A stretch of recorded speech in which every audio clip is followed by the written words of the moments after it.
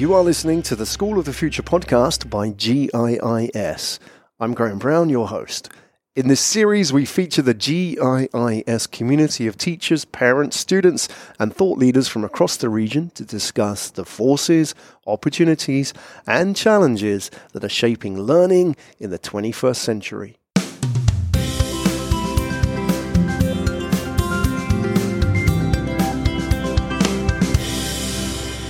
So this is episode 3 of the School of the Future podcast by Global Indian International Schools. In this episode, I'm joined by Kaustubh Badankar, who is the Deputy CEO of the school here in Singapore. We're going to talk about the future of learning. It's a very deep conversation where we talk about biology, chemistry, physics, not as subjects, but of the disciplines of learning. How do students learn, and what are the different ways that we consume, store, and then use information? We've got to change the way we think about learning. The old ways of teaching no longer are effective, not just in the school, but also in the workplace and society. How do we create a platform where students can explore, be motivated to learn, and then apply those skills to wider society? It's a revealing conversation. It may challenge your assumptions about learning and also reveal to you some new pathways for how we can make learning a better experience for everybody. So sit back and enjoy this conversation.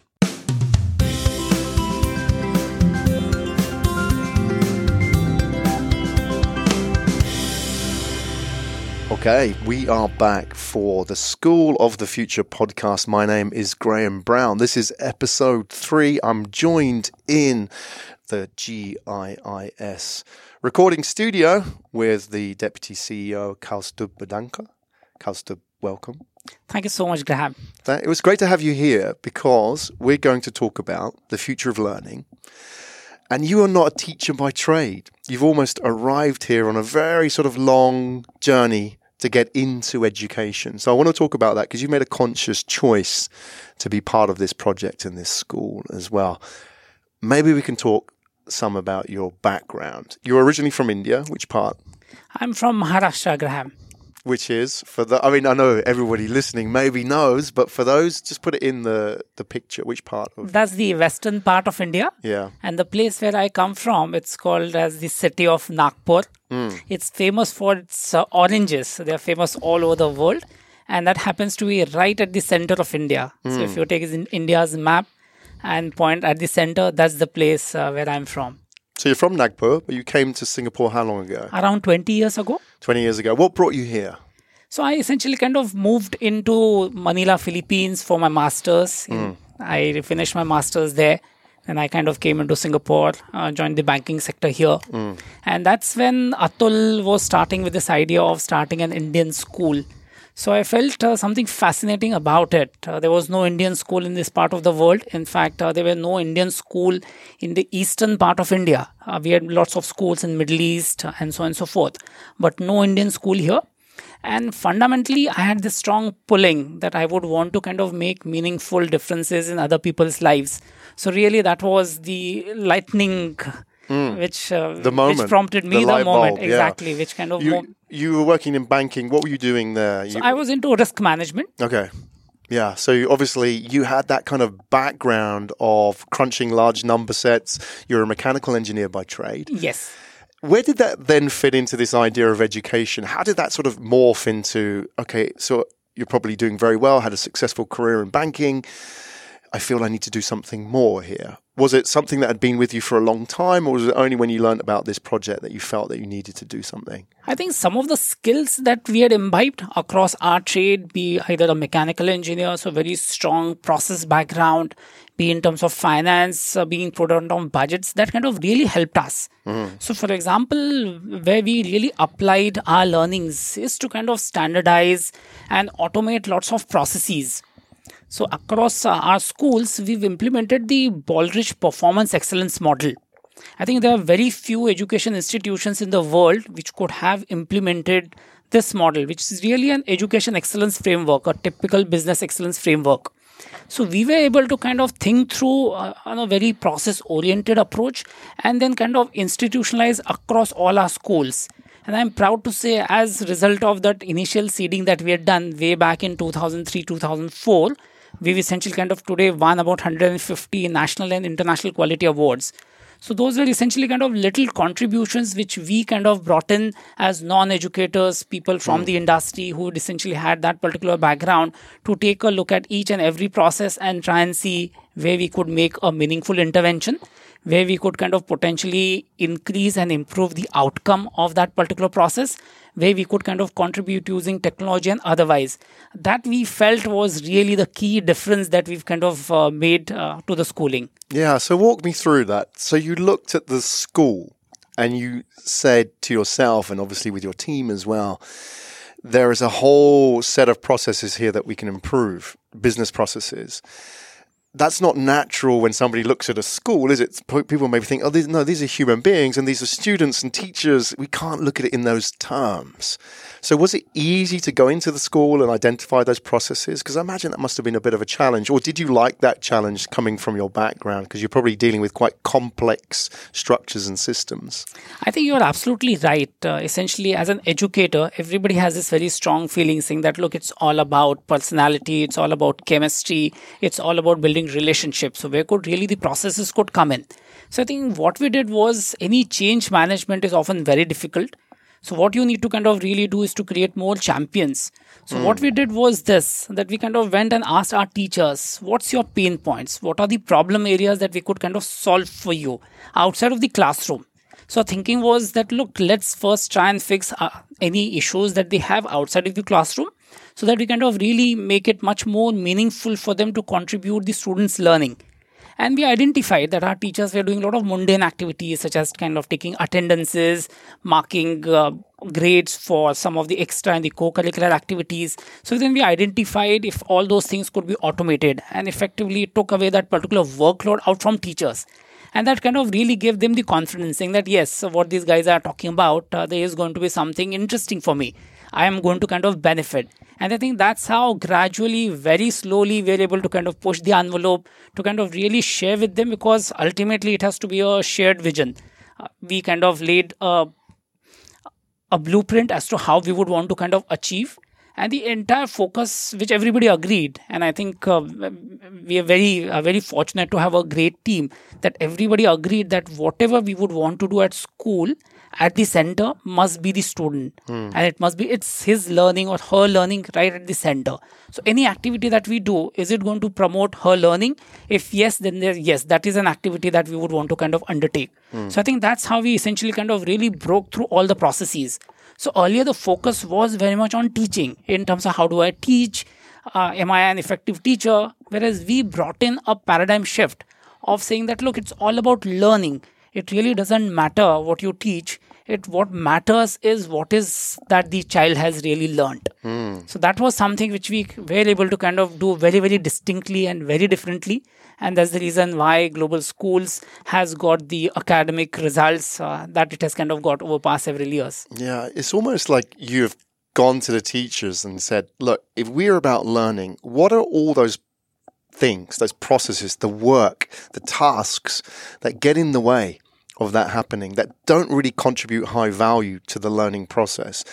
And let's just clear your desk, effectively, of all of that. And we'll take that away. We'll automate what we can. We'll eliminate what we can. And some of it we can maybe delegate, outsource, and so on. And yet just focus on that core learning experience. So what were some of those tasks that you went in, and when you talked to students and even teachers as well, they said, look, this is really slowing me down? I think three things that we kind of really did. One was, we essentially explored how technology could enable learning for our students, and effectively can it make an effective teacher. So we identified if technology can kind of assist us, identified certain technology that we could kind of bring to the classroom to help teachers. That was first activity. The second activity which we kind of really did was in terms of our teacher training, for them to kind of understand the different profiles of our students, the different ways and means by which the students learn. And really the third one, which again I'll say was completely different, is to focus on personalized learning, to kind of really focus on the progress of each and every child, And we kind of initially started with concepts such as the minimum level of learning, which means every child in the classroom must achieve a minimum level of learning. Then we kind of brought in next concept called as no child left behind. That if a cohort is going to kind of progress to the next grade, each and every child should be able to kind of meet your minimum thresholds.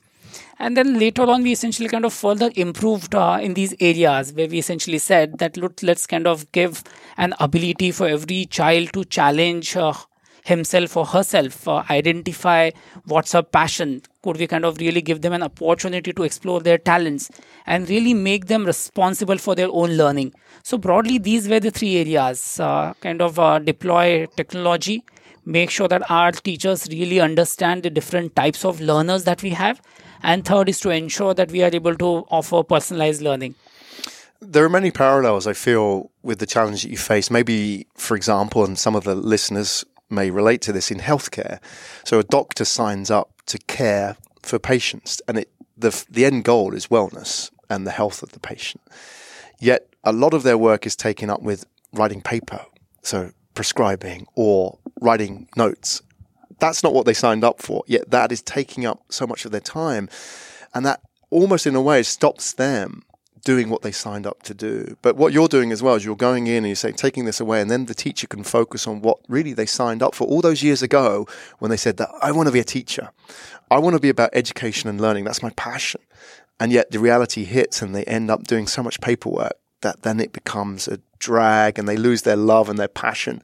And that then gets reflected in the students as well. I'm going to ask you about the challenge in doing all of that, because it couldn't have been easy. No transformation project is easy. But let's talk about the end result with the teachers as well. How did it actually change? Maybe you can tell some examples or some stories of teachers and how it affected them in their work as well. When you went in and you focused on technology training and the personalized learning, what sort of experience was it for them? I think it was an amazing experience because some of the teachers, they essentially kind of felt it very, very intuitive. They've essentially said saying that, look, this is something that we always wanted to do. We essentially wanted to kind of really focus on the learning outcomes amongst the students. And really being a platform school really helps us. So at Global Schools, we've essentially got 21 campuses across 7 countries. So what it really means is that we are learning best practices from 7 countries. So we have teachers who've kind of taught in international schools in Singapore. We have teachers who've taught at the Ministry of Education schools in Singapore, fantastic schools, great learning opportunities, great experiences. And they were able to kind of lay it down based on what some of the other institutions have done. And they were able to kind of clearly share with us. So we were able to quickly identify certain best practices and then essentially kind of share across our entire platform, across our entire team. So we have an infrastructure called as the Global Learning Management System. We're able to kind of effectively use that. We essentially kind of challenged our teachers saying that, look, if any idea comes up, or if you really have created a great worksheet or a lesson plan, upload at Glimpse. And let's see how many people kind of click, open, read, download it. So that automatically kind of builds some sort of competitions amongst teachers and healthy competition. That, look, this is the work that I have created and I would want more and more teachers to benefit, more and more pupils to benefit. So that's how we essentially were able to kind of do that, to keep motivating our teachers, really telling them that, look, you're the best judge, you're the right resources, you're the right people who actually know more about education than us. We could merely be the facilitators. All that we could do, because we are not educators, we are not trained teachers, all that we could do is to kind of give you a platform, give you an opportunity to kind of really bring out the best in you. And that really worked. So the choice of platform is a very conscious choice as well, isn't it? I mean, in the business world, we talk about the platform era now where you are facilitators, you're enablers, you're not necessarily the solution, but you're giving people the tools. Absolutely. And you're saying the teachers and maybe even the students as well are part of this platform. Yes. That's quite radical. That's quite progressive. Absolutely. So my next question, the follow-up is going to be, it wasn't easy. Yes, absolutely. So tell us about the challenges you face, because I'm sure people think, well, let's compare that to the world of banking as well. I'm interested to know which was harder to do any kind of transformation project as well. Tell us about the sort of curve. It was never a straight line, was it, implementing this? You would have been up one day, down the next day, up the next day. What was it like for you? Yes, I think this is a process that we've kind of done over last 18 years now. And what we kind of really realized is that a radical change is a recipe for disaster. So what you really need to do is to kind of make small incremental changes. And I think that's what we did. We did not build a very large platform. We kind of really focused on 2 or 3 areas, be very focused, try and do our best in those areas, kind of got everybody's commitment, got everybody's okay to what we are doing, made people comfortable that yes, this is a process that we would want to follow, and then gradually made changes to that and added more and more areas. So the same about the platform. When we kind of developed the platform, we identified 10 odd different areas where we would want to kind of automate. And now today we've got more than 450 modules, 450 areas we've kind of really automated. So the learning at our end really is to kind of go very, very slow in terms of change management, made people the entire focus, because often our team feels saying that, look, if there's going to be a change, am I going to be replaced? What happens to me? Will my career progression be the same? Just like the point that you made, that teachers have this feeling that technology could potentially replace them. So how do you kind of really handle it in terms of that particular change that we bring in? So the key learning at our end was to kind of earn the trust of our team. And if they trust you, then yes, everybody is committed to a shared vision and it will be very easy for you to implement. And what about the parents? And to what extent, I mean, they're a key stakeholder in this, and maybe they don't see the direct result of Glimpse on their side or what you're building, because you're building something that sits behind the whole experience. How was it for you in communicating that to the parents? Were you actively out there teaching them about it? I mean, how did that work? And what point were they involved in the whole process? Absolutely. I think it was the voice of experience. So I'll just kind of give you a case study. So when we moved to the smart campus, the school of the future, our previous campuses were very different. They were very traditional in nature, very limited technology. So we realized if we are going to make this as a radical change, because this is not an incremental change, it was a radical change. How do we kind of really make sure that not only our students, but parents equally buy into the idea, the vision of the school of the future? How do we do that? So really, we focused on the voice of experience. So what we did was to kind of created small classrooms in our existing schools, what we kind of call as a digital classrooms, kind of just to give them a flavor of what to expect at the school of the future. So we invited some of our parents, we showcased to them that look how technology is going to be used to support learning, to enable learning, how your children are going to use digital devices, how they're going to kind of collaborate with each other in a very safe, secure learning environment. We asked them to kind of really experience that. So that really helped us quite a lot. And then we had some parents who kind of really became champions for that. Those who actively use technology, they were very strong supporters for this. We essentially kind of then walked them through across the entire development plan of the school of the future. We kind of did tours of the campuses under the construction, really explained to them. And a good number of parents and students signed up for this, for such school tours. And before we opened, there was an exhaustive campus tours that we organized for our parents. We kind of did open houses on this campus before even the school started, just to kind of tell them that, look, these are the different activities we are going to have. We are going to have 40 skills-based labs. We are going to kind of use technology in this fashion and so on and so forth. So that really helped us to kind of get the necessary support from the parents. And they've been very, very supportive. I imagine the level of sort of technological capabilities in the communities can be high anyway. But I also think that in that generation, I mean, the children here, the students here, the parents will be in their 40s and above average. And yet their training, their schooling, maybe back in India, would have been very traditional. I imagine their type of learning would have been rote learning from the book. It would have been reading, writing, arithmetic. Absolutely. That would have been it. And it would be memorizing vast amounts of data and, in exam, just recalling everything. That's how we learned, and it was my generation, and maybe for yourself as well. That's Absolutely. How we all were schooled, right? Yes. And yet that's what we grew up understanding as education and learning. Right. So I imagine some people still think that is how it's done. And I still think that some people probably prefer that way of education. How do you deal with those people? I mean, are they still around? Do people still think that I want my children, it's a very good school of the future, but I want my children learning arithmetic or learning algebra in the way that I learned it? do those people still exist? And how do you deal with those people if they do? I think it's a minority. Because especially in countries like Singapore, which are very, very progressive, people are essentially kind of seeing what's happening in the education sector. And really, technology has kind of completely changed the way that we operate. Now, everybody has a digital device at home. Each and every child knows how to kind of search Google. They essentially are able to quickly gather whatever information. So what we kind of lacked, where we essentially used to memorize information. We used to kind of memorize tables. But now the entire information is available. Calculators are allowed in schools. So are the iPads and MacBooks. So you're able to kind of quickly search for information. I think perhaps what is missing, and which I think parents also realize today, is the ability to process this information, the ability to analyze and synthesize information so that it kind of really becomes knowledge. So learning is now all about acquiring knowledge and skills, which is very, very different than what we used to be. We used to kind of really focus, our learning was to kind of crack exams and try and kind of get those scores in the necessary, which are required in the competitive exams. So our learning very much was focused with a goal in mind that yes, at the end of the day, I would want to kind of get these many marks so that I kind of go to the top university.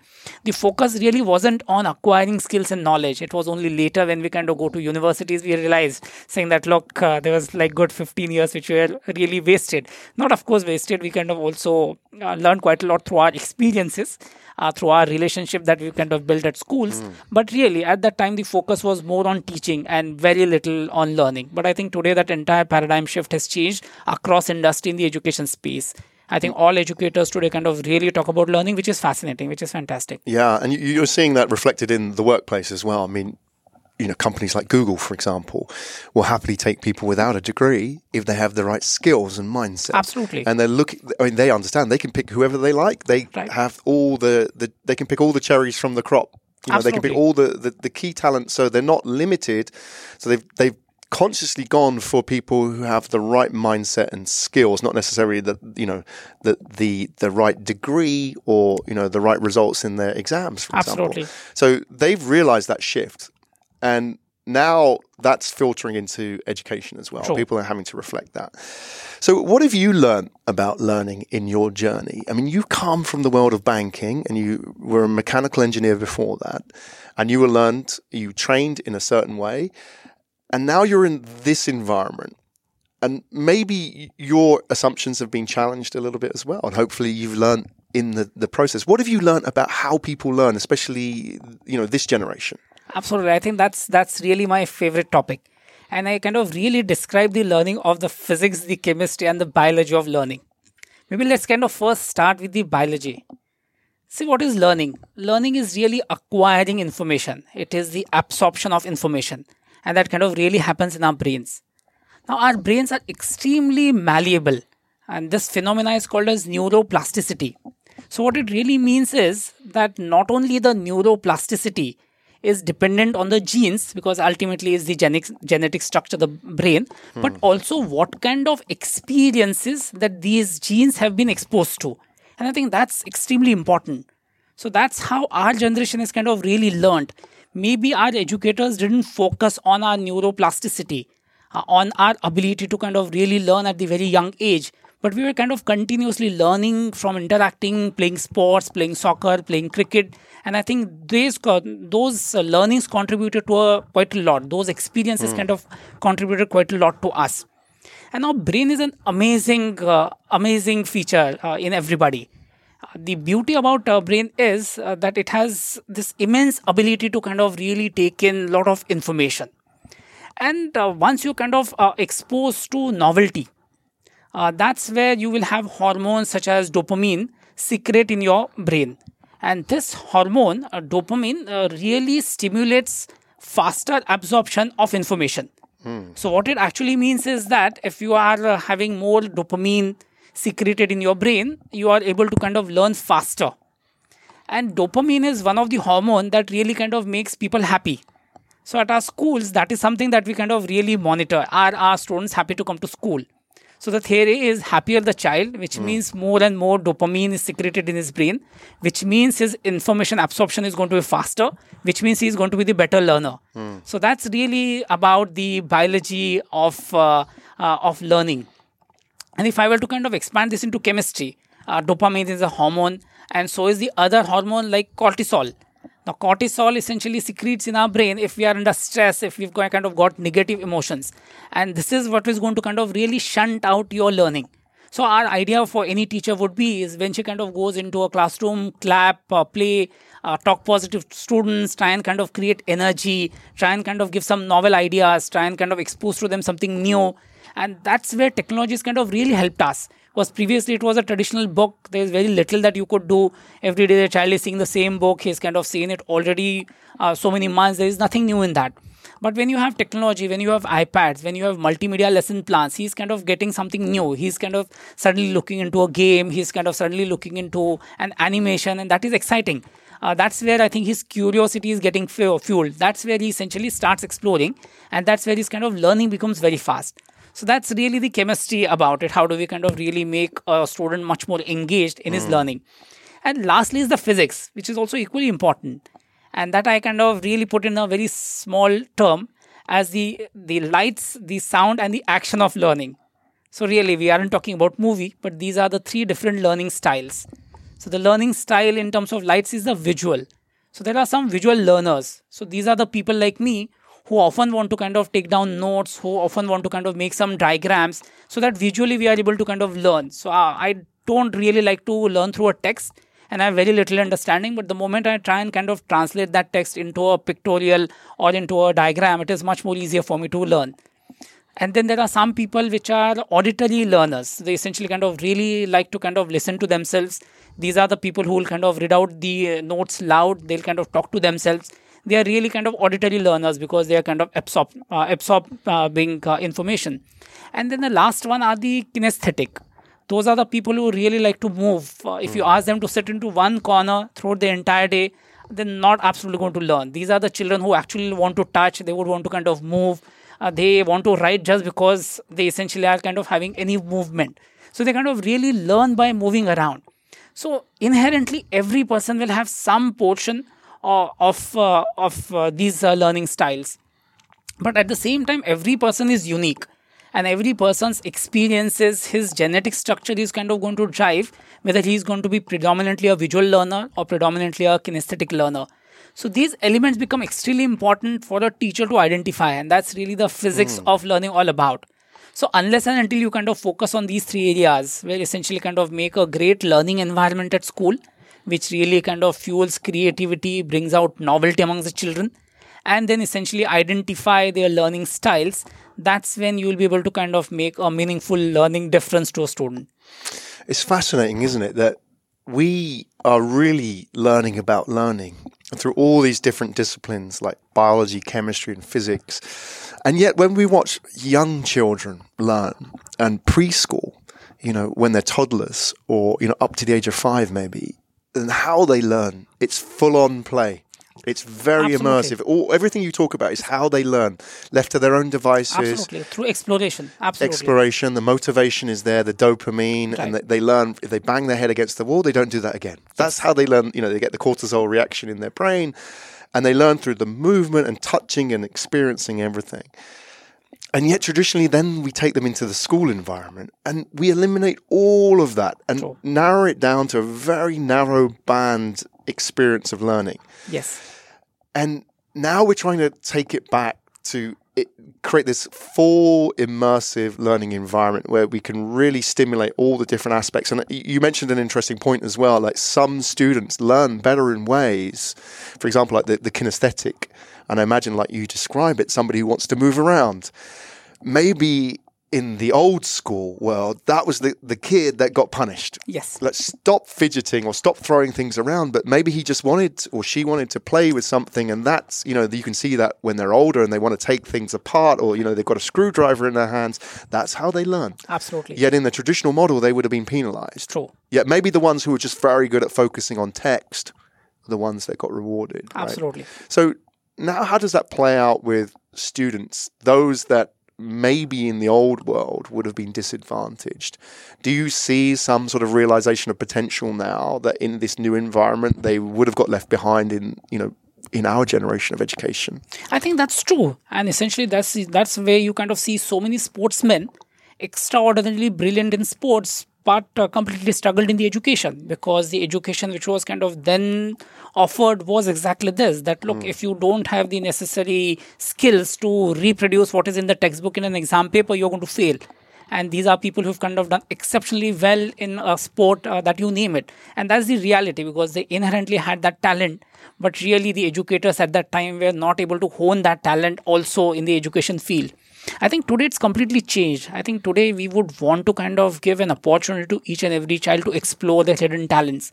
And that's where our 9 gems model kind of really becomes very handy, where we are focusing on each and every activity. So not only on academics, but also on entrepreneurship, on skills development. So activities such as maker labs, robotics, these are the places, or DIY, anything do on yourself, is something which kind of allows children to kind of explore. At the same time, somebody could be very good in terms of art form. So you have the digital arts, you have the creative arts. So whole idea is that young children don't know what talent do they have. It is really us teachers or us educators to hone that, to identify. And that will only happen once you kind of expose them to all different sorts of different activities. So a lot of our parents used to ask us, hey, why do you have 40 skills labs? What is the logic? You should just be focused on 5 or 10. Why should there be 40? And the point of this is that each and every child is different. I really don't know who's going to be extremely good at digital and creative art, or I don't know who's extremely good, who would want to tomorrow become the best radio jockey, or somebody who's going to become a TV news anchor. So unless until we don't know of this passion, and unless until we don't give them this opportunity to kind of really see for themselves what drives them, what really makes them happy, that's where as an education we will fail, if we don't give them that opportunity. And the reason why we created 40 skills labs or studios was just to expose them. And those who like, they essentially kind of take it. Those who don't, they kind of go and do a different activity. But that was the idea. Give me an example. If you were a student here, Kaustubh, one of those skills labs, what would you choose? Which one would have personally appealed to you? Culinary art. Culinary art. Absolutely. As a mechanical engineer? Yes, I like to cook. Right. That's really a passion of me. Yes. And believe me, I wasn't knowing ABC of cooking till the time I actually left my home. Right. So that was the first This time is that I started survival cooking. skill now, Exactly. right? Absolutely. It's the survival skill. So at the age of 22, when I left out, finished my university, I went to Manila. I'm a vegetarian. Right. So at that time, there were very few vegetarian options. So what do I do? So essentially, I had to kind of really learn. But that art has now kind of really blossomed. So yes, it will be the culinary art. Fantastic. It's hard though, isn't it? Can you imagine, like, from our generation, the parents would have said, why are you teaching my son cooking? That would have been a whole cultural conversation to be had there. And yet, all the skills you would have learned from cooking, it is very scientific, really, isn't it? It's all about preparing ingredients as you would in any chemistry lab, right? And you're working with a formula, yes. You're experimenting, making mistakes, you're burning something, spilling something, you're getting burnt as well. All part of the experience as well. Absolutely. And how that sort of contributes to learning in later life, right? But then, you find out only through survival later on. Yes. Okay. Fascinating. And we're sitting here as well. We're sitting in the radio studio. Absolutely. Which is, I'm passionate about podcasting. We're working with GIS on the podcast as well. And I feel as well in the world of work, how important it is now to communicate and tell your story. If you go out there with all these qualifications and skills and mindsets and philosophies and ideas, you still have to be able to communicate that to people Absolutely. as well, right? You still have to tell people that this is what it's about. Absolutely. And that is an important skill, isn't it? The resume doesn't necessarily speak for itself like it used to. Have you had experience in here before? Have you seen some of the students come here? Because I've seen photos and videos of it, and we work with some of the students as well. I mean, your experience of the students coming in here as a skills lab and learning these skills? Absolutely. This is one of the facility which is booked the most. It's very difficult to kind of get time out here. Absolutely. So I was so told that you have to be here dot before 10 o'clock. We are going to finish by 11, and that's it. There are students lined up after that. Right. So absolutely true. In demand. And what do you think? I mean, how would you then translate, like the culinary lab, how would you translate that into the hard skill benefit for somebody who then has to go on and get a job or to pursue their passion? How would this work here? How could you say, okay, if you come in and learn radio station, how does that translate to you having a better career? If it's not, for example, being a radio DJ, obviously. How does that work, for example, if you wanted to work at Google or you wanted to work in a bank, whatever you wanted to do? I think it's all about the choice. So what we are kind of really trying to do here is give a choice to students try and explore your talent, try and kind of really explore your passion. And the idea behind this is that even if you were to be kind of take the example of culinary art, we aren't saying that, look, you take culinary art, if tomorrow you would want to kind of go and participate in MasterChef competition. I don't think that's the whole intent. I think the intent is to kind of really make students happy. They must kind of look forward to kind of come to school. And these are the benefits which are essentially going to also translate back into the education. Because if for example, I have two daughters, both of them are here. So she is very, very happy to kind of come to school because she is then saying is that, look, I have something else to learn. Today is my robotics class. Today I'm going to go to yoga. Today I want to kind of go for my dance. So every activity. So she isn't kind of talking so much as to what is kind of really happening in classroom. But all the other elements, which is kind of really attracting, which is kind of making her more exciting to kind of go to school, is becoming important. And these experiences are then kind of getting translated into her learning. So perhaps as we kind of call a well-rounded individual, an individual who has know-how of art form, who is essentially also kind of good at a sport, knows pretty well how to cook, is also kind of pretty good in terms of communicating, is a good writer. I mean, that is the kind of people we are kind of really looking at. And these are the experiences, these are the stories that people would want to kind of cherish through their life and then kind of try and communicate. So irrespective of whatever you would want to kind of choose as your career, our idea would be is to kind of try and take as many skills as possible from schools, which is going to kind of really be helpful to you. And this is from our personal experiences. We all felt saying that, look, in those 15 years, if you would have learned a percussion instrument, it would have been equally good. If you would have learned a dance form, it would have been even better. So I think that's really what we would want to kind of offer to our students as a choice. It's not something that we are forcing on anybody, but it's purely on your choice. Yes, come, enjoy. If somebody likes to kind of just relax and read, yes, our library is there with a very, very comfy sitting. So if you want to kind of really are into reading, go ahead and do that.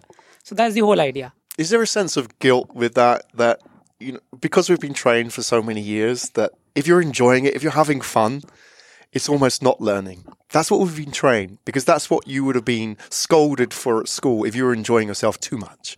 Yet what we're now teaching here is that is so intrinsic in the learning experience. Go way back to preschool. That's how we learn. That's how we're programmed, the biology, the mechanics of it all. Yet now we have to get people on board with this idea that, yes, it should be fun. It doesn't all have to be fun. But even then take that into the world of work. It's like, oh, I'm enjoying myself now. I'm sitting here working, sitting with you, and you're sitting here working, talking to me, and we're enjoying this conversation. Absolutely. This is work. Right. And there's that natural sense of guilt that we kind of have to address maybe with parents and teachers and so on, that is actually what we're trying to achieve here. Maybe we have to unlearn what we've learned. Absolutely. 20, 30 years in the education system, that was when we got told off. You're enjoying yourself. Yes. And is that an easy process with parents and teachers to say, actually, this is how it should be? We should hear children laughing, singing, children moving around, making a noise. Just relax a little bit. This is children learning. Right. And then I think it is kind of becoming easier and easier. Maybe 10 years ago, the concept of students' engagement was a difficult concept. But now today, people are kind of talking about employee engagement. So essentially, even an employee or a teacher is also feeling about the same thing, saying that, look, am I engaged at the workforce? So if I'm going to be engaged as a workforce, are my students also equally engaged? And that's also true for a parent who's kind of working in the industry. He's essentially also kind of thinking about his engagement with his organization, with his industry, with the work that he's kind of doing. And you kind of really see a lot of people shifting midway careers because they feel that they aren't engaged enough. And they essentially kind of go ahead and explore something else. So this realization is now even better that, look, unless until a child is engaged, learning will not happen. And of course, we have to kind of really make learning simple. We have to kind of really make learning more fun, more activity-based, more project-based, more collaborative-based, because that is what the future is going to be. Gone are the days when people used to kind of run a project single-handedly. It's impossible. Now, any project that you name it, even this podcast, there's a team of 5 members. So essentially, it's a collaboration. So the skills of collaborating, I think that is the single largest skill. And the communication skill, the ability to kind of sell your ideas, your concepts, are the two most important skills which our children of the future are really going to require. Yeah. And at the same time, people expect them to kind of work from home, work for distinctly. So which means human to human face connectivity is going to be less, but the collaboration is going to kind of even increase. So those are the elements which as a teacher, as an educator, we have to kind of really imbibe in our students. And therefore that engagement with everybody in the classroom, with fellow students is very, very important. Yeah, there's a lot of unlearning there as well. Absolutely, But that's the beauty of what we're doing here. That's the future of learning. Yeah, absolutely. That is the future of learning. And I think it's really about, focusing on what the core outcome is, and that's the learning of the child as well. And that sort of experience of learning, like you say, challenging a few assumptions as well about teaching and a few ingrained habits about how we've done that for so many years. Like you say, just ending up talking about, for example, communicating, collaborating. Kaustubh, if you sat next to me in the exam room and we were writing a test, in our era, if I leant across and said, Kaustubh, what have you got for answer 2? I'll do a swap for you on answer 3. We would have been chucked out. We would have been penalized. Yet in the real world now, that is how it happens. And Absolutely. You see all these companies building ecosystems of partnerships, just like you're doing in the school here as well. Absolutely true. You cannot go out there and solve a problem on your own. Absolutely. Right? And that is reality.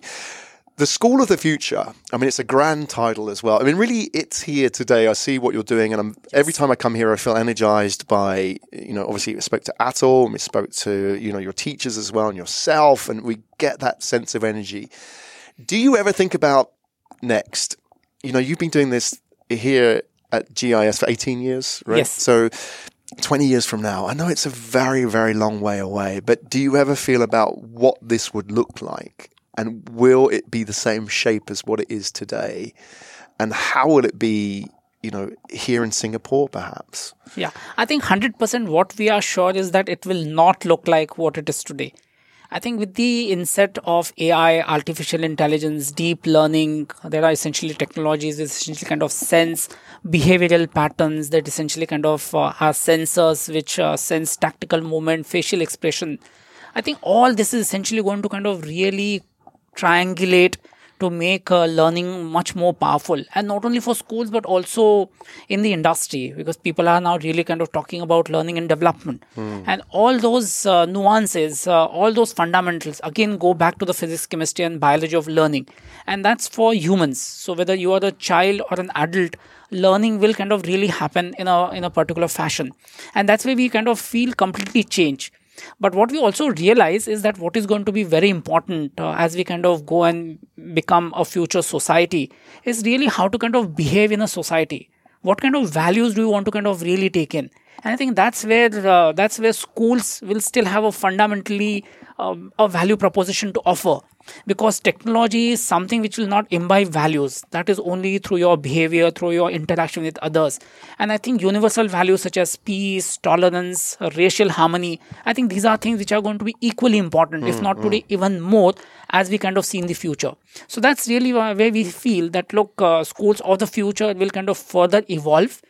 They'll essentially kind of use technology to the hilt, much more than what we are kind of currently doing. But the fundamentals in terms of what a global citizen should be are really going to be the same. We still would want to see a future global citizen very much enrooted in his society, wants to kind of give back to the society, would want to kind of carry the entire burden of the society, would want to make a meaningful difference to the society, would want to kind of stay in harmony. These are the things which... next 50 years, things shouldn't really kind of change. Fantastic. That is Kaustubh Bidanka, everybody. And thank you for sharing. I can tell this is your passion. Absolutely. And a mechanical engineer by training and then into the world of banking. But this is your calling. And I really sense that coming through in the way you talk about this. It's more than a career. I think, you talk about people making a difference, but you're making a difference here as well, right? You're allowing people to... really elevate their potential, whether it's the teachers or the students, through giving them a platform to do that as well. And that's no easy task as well. And, the fact that you've come from that world of mechanical engineering and applied that mindset to it, that is the right process, the right way of solving that problem. And you're seeing results here, and it's been inspirational. Absolutely, Graham. In fact, empowerment. I mean, that's really the mantra that we would want to see. We would want to kind of really empower our leaders. We would want to empower our teachers. And more importantly, we would really want to empower our students to be responsible for their own learning. Gone are the days where teachers are essentially saying is that, look, why you haven't done that? Yeah. We would want intuitively, even young children, even the primary students, we would want them to kind of become responsible for their own learning. So they essentially are able to kind of set the expectations, because that's what the future is going to be. If you will have to be responsible for your own learning, and learning is now going to be lifelong. Because what we learned in university 20 years ago is now completely changed. The way technology has kind of come up, the way we used to kind of do experimentation, that has changed. So for these young children which are kind of entering school now, what they'll kind of see at their workforce is not imagined today. Perhaps what we have, the jobs, only 30% of that will kind of remain. So 70% of the jobs are not yet invented. We don't know what those kind of jobs are going to be. So what it really means is that single most skill that I would want to leave with a child is to empower himself or herself for her lifelong learning. Fantastic. Kaustubh, thank you for sharing that with us today. Been really enjoyable. Thank you so much.